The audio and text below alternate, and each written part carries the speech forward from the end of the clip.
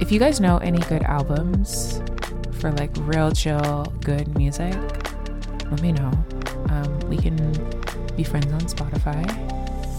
Welcome to Already Within, the podcast designed for millennials who are seeking out a more authentic way of life.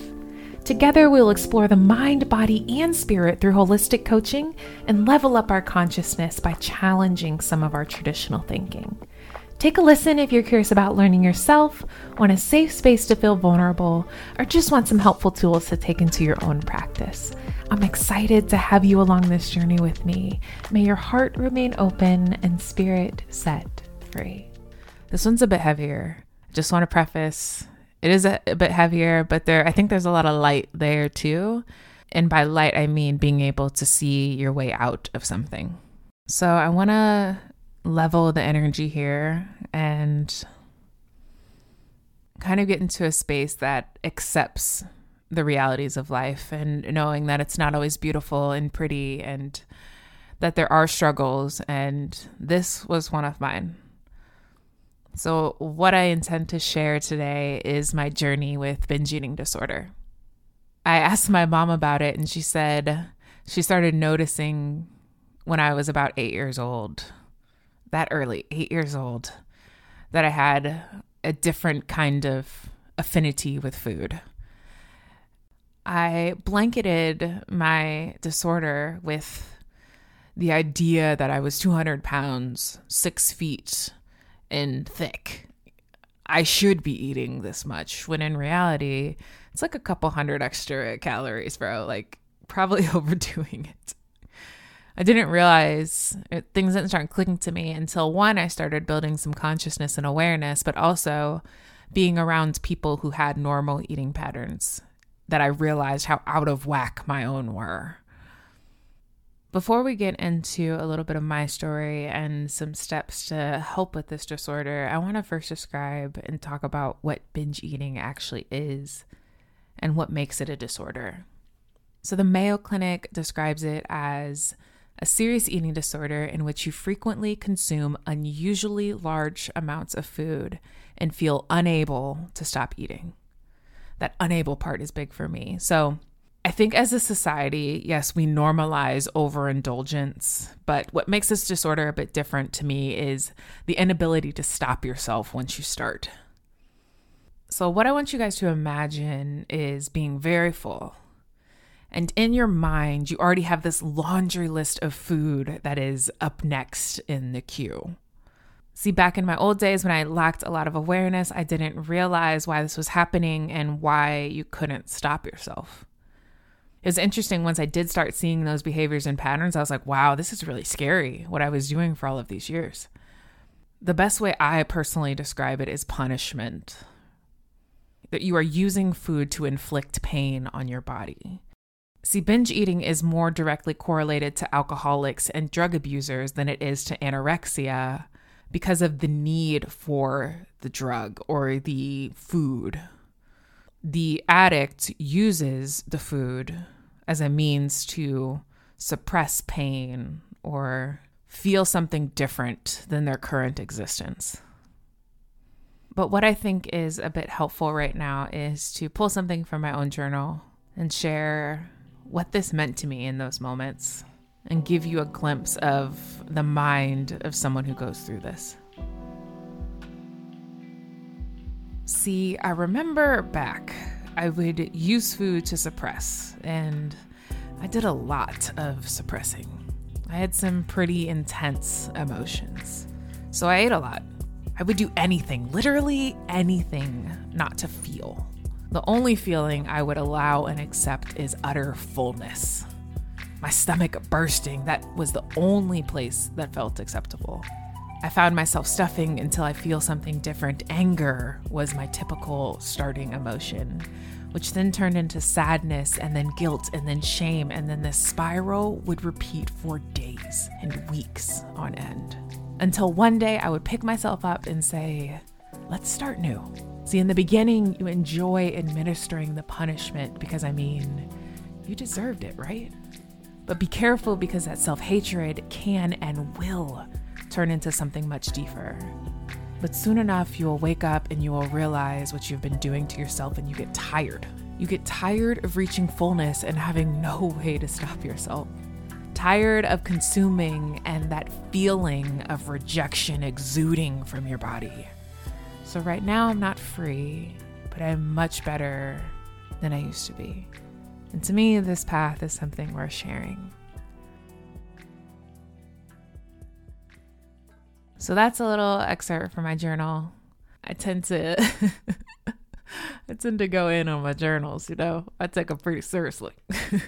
Let's start to dig into what binge eating disorder is. And also, this is called BED, B-E-D acronym. So like I said earlier, binge eating is more directly correlated with addiction. And with addiction, the first step is, yes, acknowledging you have a problem.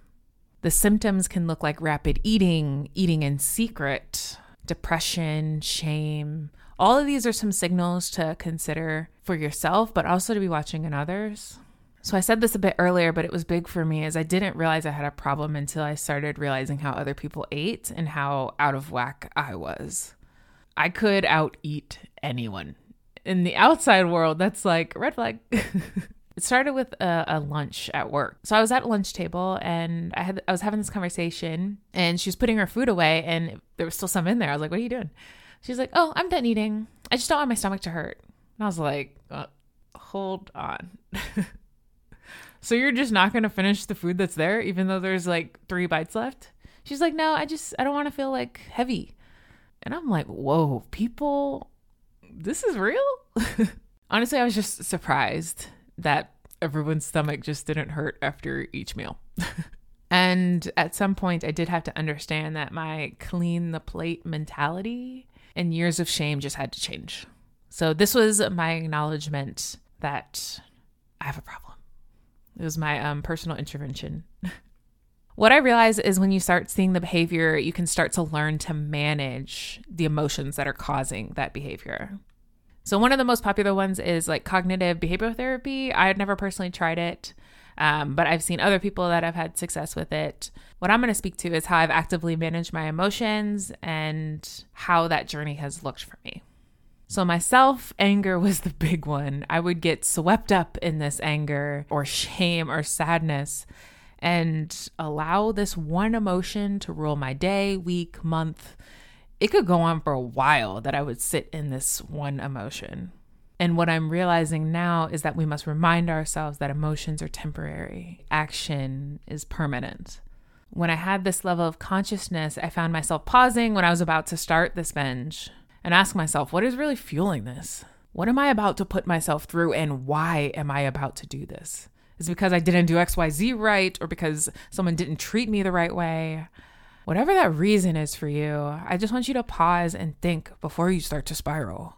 So yes, in the beginning, it will be tougher. You will be aware of the binge, and it's hard to see yourself through that. What will happen is you will witness the binge consciously and have to watch it more times than you wish you would allow yourself. But I know this is a hard time, but it is an important time because being conscious before and during is a step. Being able to ask yourself those questions, that is progress. Because once you start seeing yourself in that state of mind, you don't like seeing it. Once you're aware, it gets icky. And you're like, how can I fix this? This does not feel right. It doesn't feel authentic and true to myself. What can I do? So that in-between space, that gray where you're still figuring it out, it's a little sticky, but you'll get through it. And when you get to the other side of that, that's where it's at. When you have a healthy relationship with food, for probably the first real time in your life, it's beautiful. The best term that I've found for what you're about to experience in this moment is radical acceptance. It is compassionately accepting the situation for what it is without any resistance or judgment. It's knowing that, yes, I've probably messed up with this several times in the past. This is a pattern that I keep seeing, but I'm going to make an effort to change it. And I'm not going to judge myself. I'm not going to put myself down for who I used to be during this season of my life.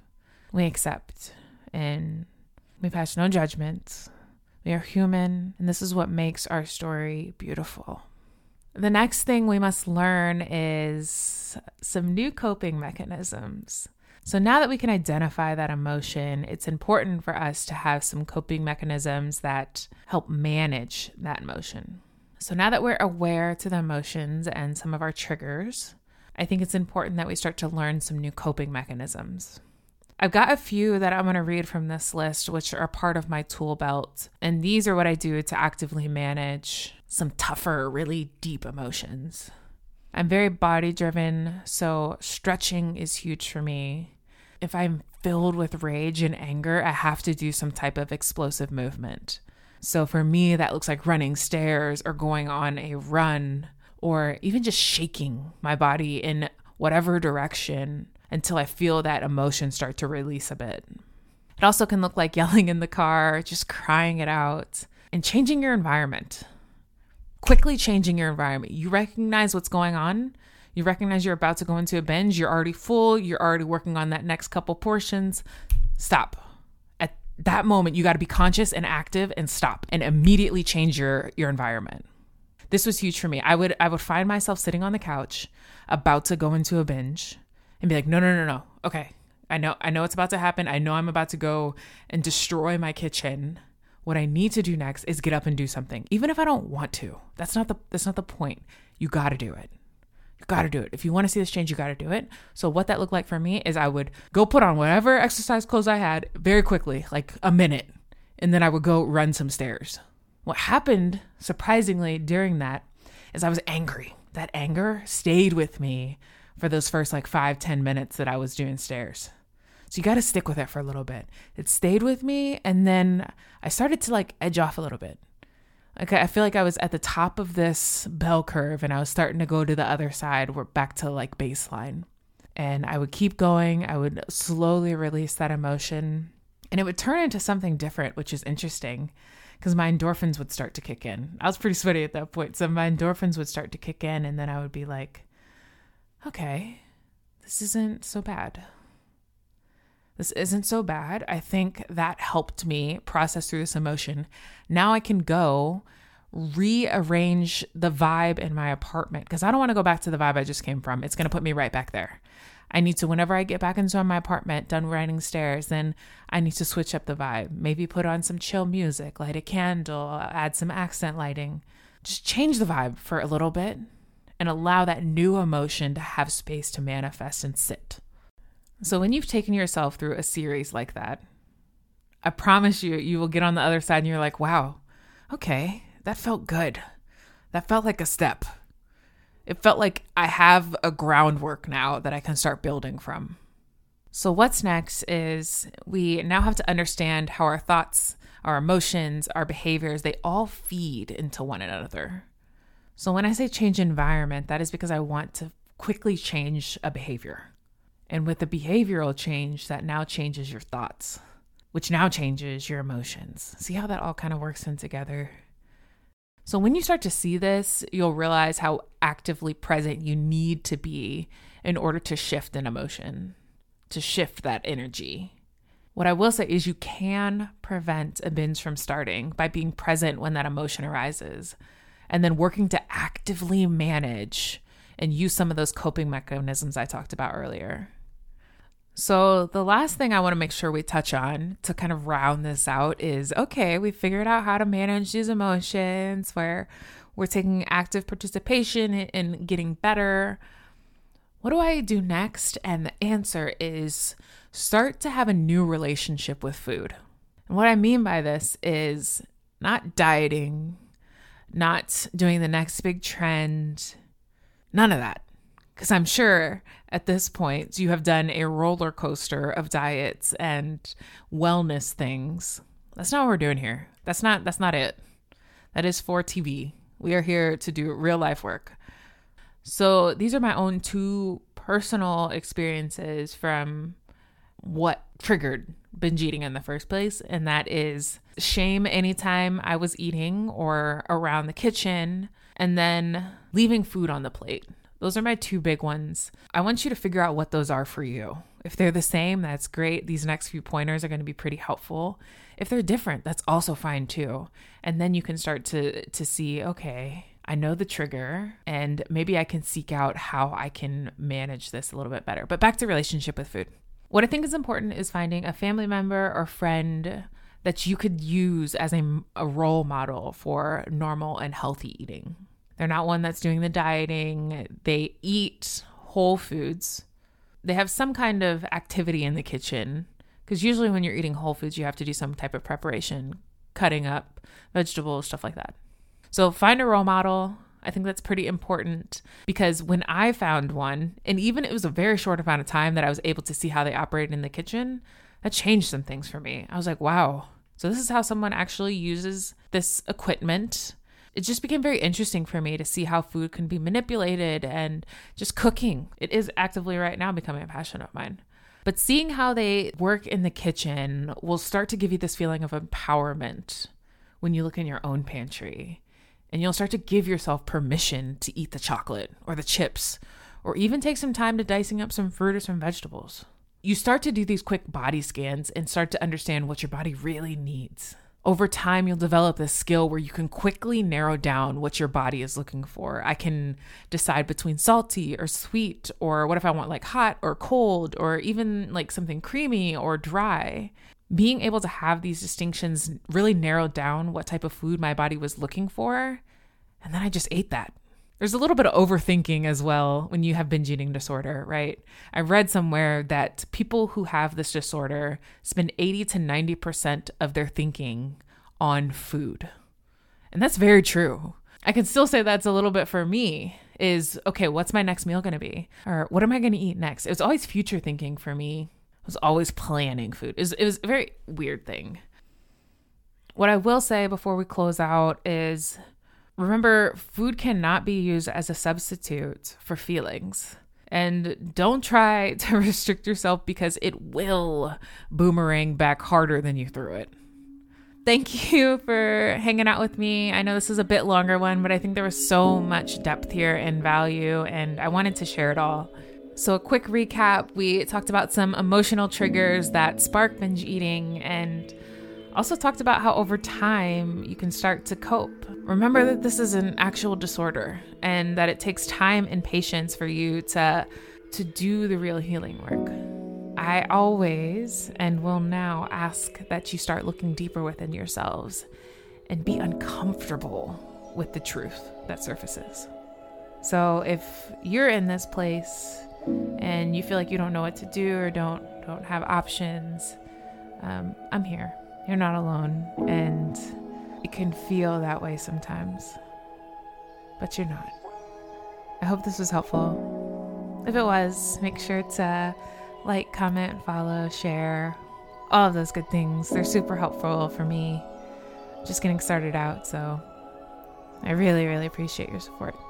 I don't have any like catchphrases yet, so no real cool goodbyes that I do each time, but I love you, and yeah, I hope you have a good rest of your day. Okay, bye.